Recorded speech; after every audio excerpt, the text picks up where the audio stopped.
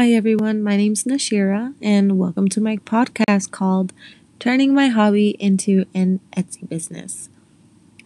So, I just wanted to let you guys know that I've always been a crafter. I've always loved to make things. It didn't matter what it was, I just loved to create. Um, it wasn't until I got married, October of 2017, when I really started getting into home decor.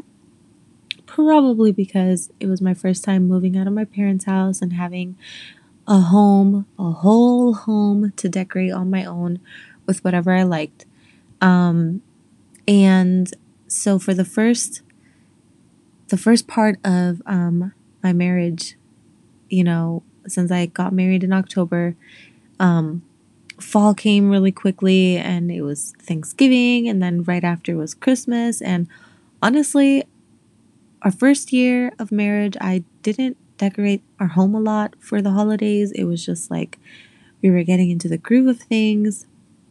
But it wasn't until 2018 when I really decided to just up my decorating game. And um, for fall, which is my favorite season, I decided to start making my own home decor.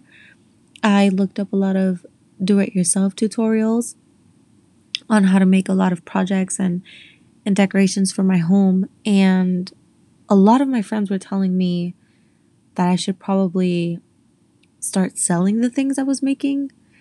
Um, but I didn't really put much thought into it.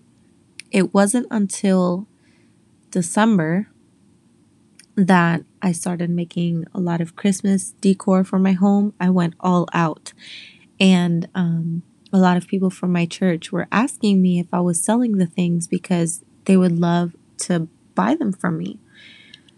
So that's when I kind of sat down, talked to my husband about, possibly opening up an Etsy shop with things that I made. And that's how my hobby was turned into a little Etsy business. Um, and it's been really exciting to learn um, how to do different things, how to use certain, machines and programs and software that I had never used before, especially because I was so used to just using supplies from school, since I did a lot of crafting at school. And now it's, I kind of expanded my creative skills and my craft because I bought a Cricut machine, which is really big in the crafting world.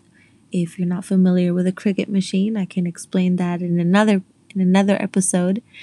Um, but it's been really fun to just be able to do something that I love and enjoy doing, and seeing other people enjoy what I make for them and ask for me to make stuff for them. It's really encouraging and it's really uplifting. There's been a lot of times where I've wanted to give up because something doesn't come out the way I want it to, or I'm struggling with the Cricut machine, like I mentioned before. But my husband is really encouraging.